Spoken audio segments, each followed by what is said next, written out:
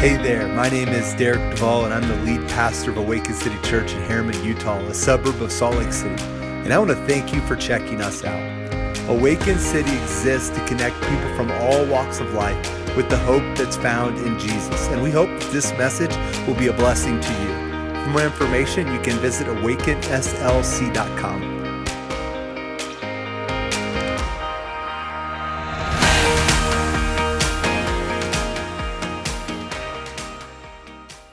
Good morning. If you guys have your Bibles, go ahead and flip to Psalm 50 or turn on your phones. Or if you don't have a Bible app or Bible with you, also in that lyrics folder is the passage that we are going to be looking at this morning, Psalm chapter 50. If you are new this morning, we are walking through Psalms this summer. We're looking at a psalm or part of a psalm each week. And if Psalms is even new to you as well, what the Psalms are this collection of 150 songs and prayers that have been written, that have been inspired by God, that then have been used by God's people to worship and to know God. And that's our desire for this series, is that it would, as we learn about who God is, that it would stir our hearts to worship and to treasure Him above everything else. So Psalm chapter 50 is where we are going to be this morning. And unlike the other Psalms that we've looked at up to this point that have all been written by David, this morning, this psalm we're looking at is written by a man named Asaph. Asaph was given the position as worship by David as the worship leader for the Tabernacle Choir, the Tabernacle Choir, not the Mormon Tabernacle Choir or the Brooklyn Tabernacle Choir, but the original Tabernacle Choir, and so that was Asaph's position. And so this psalm that we're looking at this morning, Asaph records the words of God speaking to his people, the Israelites. And in it, what God is doing is He's rebuking them. And it might surprise you when you learn why He is rebuking them, why God is rebuking the Israelites. And so let me ask this question. What if you discovered that you had spent your entire life trying to please God, but all the while you were doing the very things that God considered offensive? What if you spent your entire life doing what you thought was pleasing to God and then found out all that you were doing was actually offensive to God? Our first temptation might be to say, Derek, I don't think that's even possible. I think that God will be happy with anyone or anything that is done in the hopes of pleasing God. But the problem with that statement is that what we're doing in the moment is we're molding God into who we want Him to be and not who He truly is. We've based our thoughts about what would please God on our own opinions. And so that's why we must start with who God is and not what we think He is or what we want Him to be. Maybe I could illustrate it like this.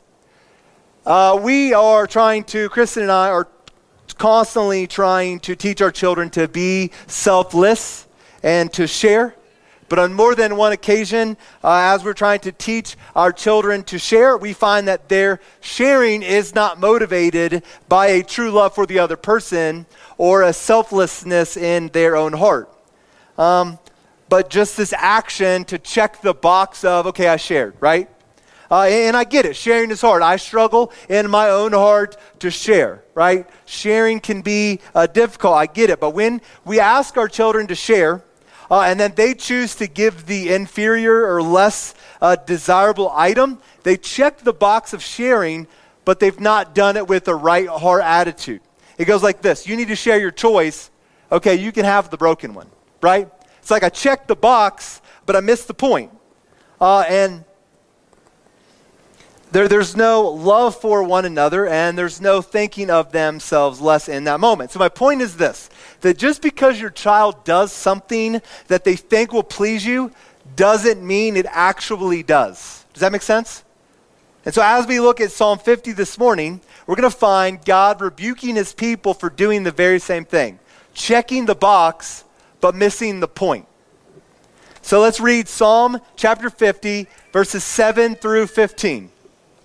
It says, God says, "Hear, O my people, and I will speak. O Israel, I will testify against you. I am God, your God. Not for your sacrifices do I rebuke you. Your burnt offerings are continually before me. I will not accept a bull from your house or goats from your folds. For every beast of the forest is mine, the cattle on 1,000 hills. I know all the birds of the hills, and all that moves in the field is mine. If I were hungry, I would not tell you, for the world and its fullness are mine. Do I eat the flesh of bulls or drink the blood of goats?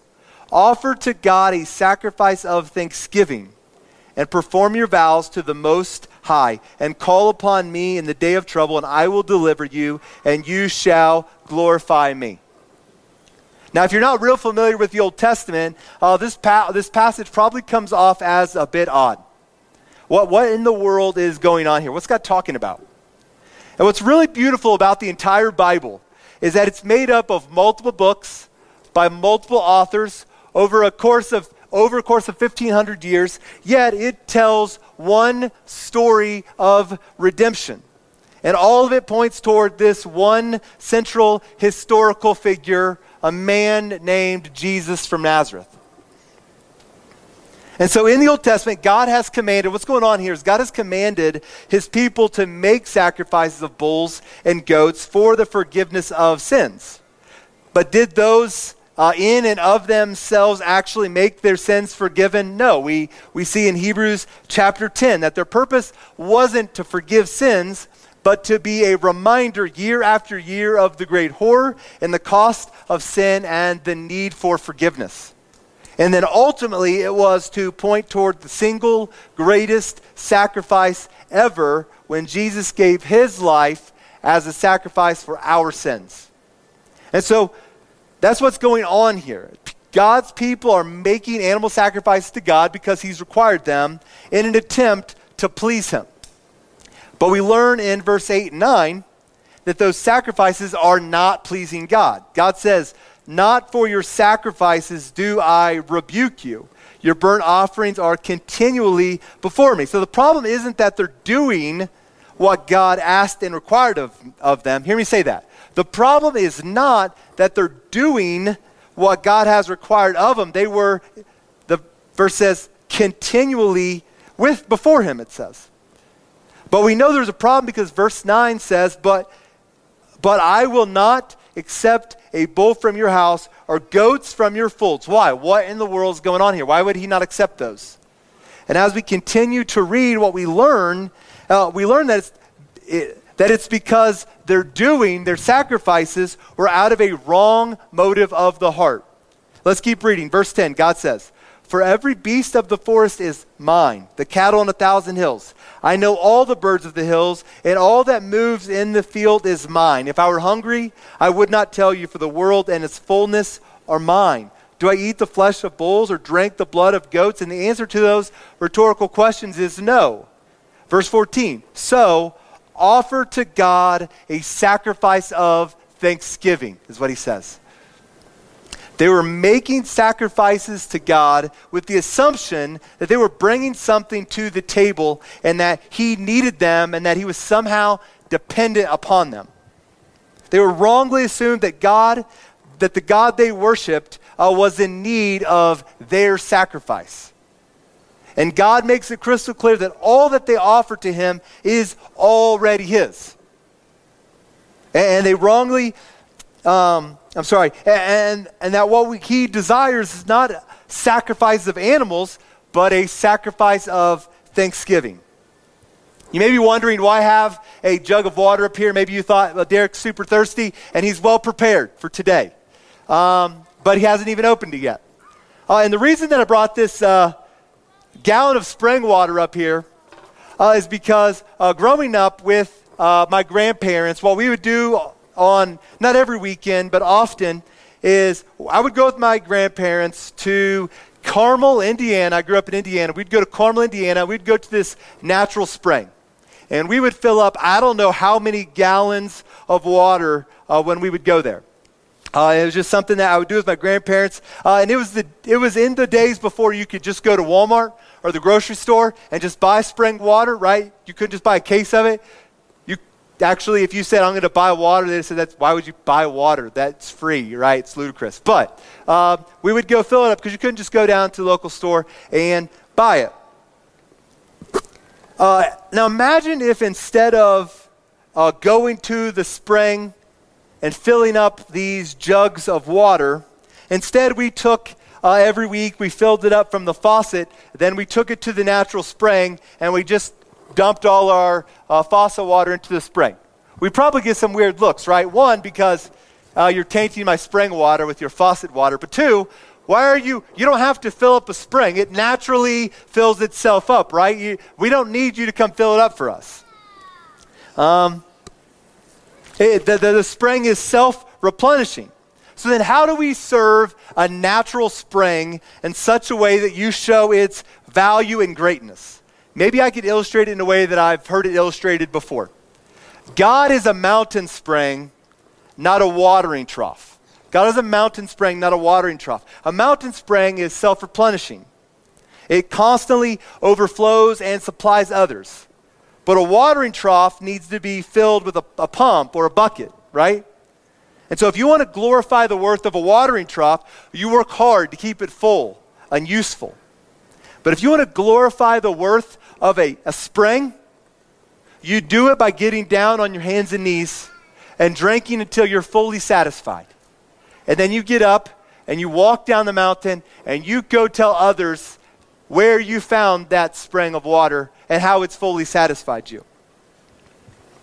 And so I rest my entire life on the belief that God is satisfied with my understanding of my absolute need for him. That he is satisfied not with me taking my gallon jugs of water and filling and pouring it into the natural spring, but that God is satisfied in me coming to the living water. Remember, Jesus calls himself that in John chapter 4. That God is satisfied in me coming to the spring of living water and filling myself up and being fully satisfied in him. And then what comes out as a sacrifice is not my feeble attempts to fill up the natural spring, but a sacrifice of thanksgiving. And so that's why this passage that we're looking at this morning ends with God saying in verse 15, "Call upon me in the day of trouble, and I will deliver you, and you shall glorify me." Hear this, guys. God is glorified. His greatness is seen not in our doing things for God, but in showing our desperation for him. Now, don't hear me saying that means you shouldn't do anything. Hear me. That is not what I'm saying. What I'm saying is that our doing is a result of our thanksgiving to God, not because he needs something from us. And so when we sacrifice our time, when we sacrifice our talents, when we sacrifice our treasures, our money, it isn't because God needs it. It serves as a reminder that those are all God's anyways, and that our joy isn't in our possessions, but in God. And so with thanks, we give and we serve. Hear this. Time was given to us to show that time is not our treasure. Christ is. Money was given to us to show the world that money is not our treasure. Christ is. Homes, cars were given to us to show the world that those homes and those cars, those are not our treasure. Christ is.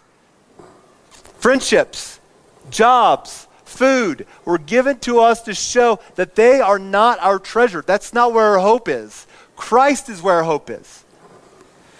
And so we offer to God a sacrifice of thanksgiving, not because he needs those things, but because we recognize we need him more than those things. I'll say that again. We offer to God a sacrifice of thanksgiving, not because he needs those things, but because we recognize we need him more than we need those things.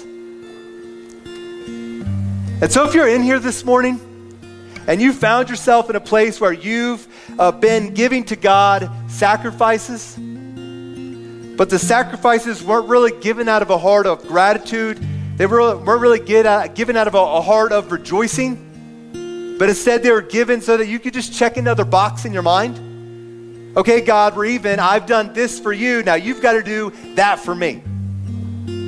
I want to plead with you this morning to repent. to confess before God that you've been living a transactional mentality when it comes to God. A mentality that says, okay, God, I'll do these things for you if you'll do these things for me. And that's not how it works. God is worthy of the sacrifices of our time, of our talents, of our treasures, because they're already His, and He owes us nothing. Also, don't fall into the trap of thinking that you bring something to the table for God, that God needs you. You have nothing to offer. There's nothing that God needs. So we ought to humble ourselves. But also, don't fall into the trap of thinking that you have nothing to bring to the table for others. Because you bring to the table the only thing that's of true value if you know Jesus. You've found the fountain of living water, a spring that never runs dry. And so you go, you get down on your hands and knees, and you find yourself satisfied in Christ. And then you get up and you go and you share where you have been fully satisfied and where they too can find the hope and joy and life that they long for. Faith fam, can I ask a real question this morning? How many people are you praying for right now that they would come to know and trust in Christ? They would grow in their relationship with Him. How many people are you lifting up before God that they would treasure Him above everything else? That they would see Him through these terrible times, this difficult situation they're in maybe. How many people in your circle of influence do you have the opportunity to share with and you haven't? How many people do you know that are longing for living water, longing for hope and for life and for joy? And God has put you in their life to tell them where the living water is. A spring that never runs dry, that never stops satisfying them. Church, we have good news. We have found the spring of living water, and we cannot keep it to ourselves. So I want to end our time this morning, like we do each Sunday, and just giving us a moment to reflect. Maybe it's a moment to reflect on what God has done for us and to rejoice in it. Maybe it's a moment to confess before God, I've been living a transactional mentality of, God, I've done all of these things for you, and you're not coming in for me. What's going on here? I'm ready to give up. Or maybe you're in here today and you're like, I don't even know this whole Jesus thing's even real. Like, I'm not even sure how I showed up this morning. I just came. And for you just need to hear that what you've been longing for, what you've been hoping to fill your heart, what you've been longing to find joy and hope in life, and you've been looking, and you know this morning it didn't satisfy and it's not satisfying. I'm here to say this morning, that's because the only thing that truly will is Jesus. And you can continue to come and you can try to fill things up like a watering trough and try to make it great. But you have to constantly work to keep it full and to make it great. Or you can rest and you can come to the spring of living water and be satisfied. A spring that never runs dry. So I don't know where you're at this morning, but I want to give us a moment to pray, to focus. We'll close out by singing a song, and then we get to celebrate something in the life of our church. So let's just spend some time in prayer, and then I'll close this out.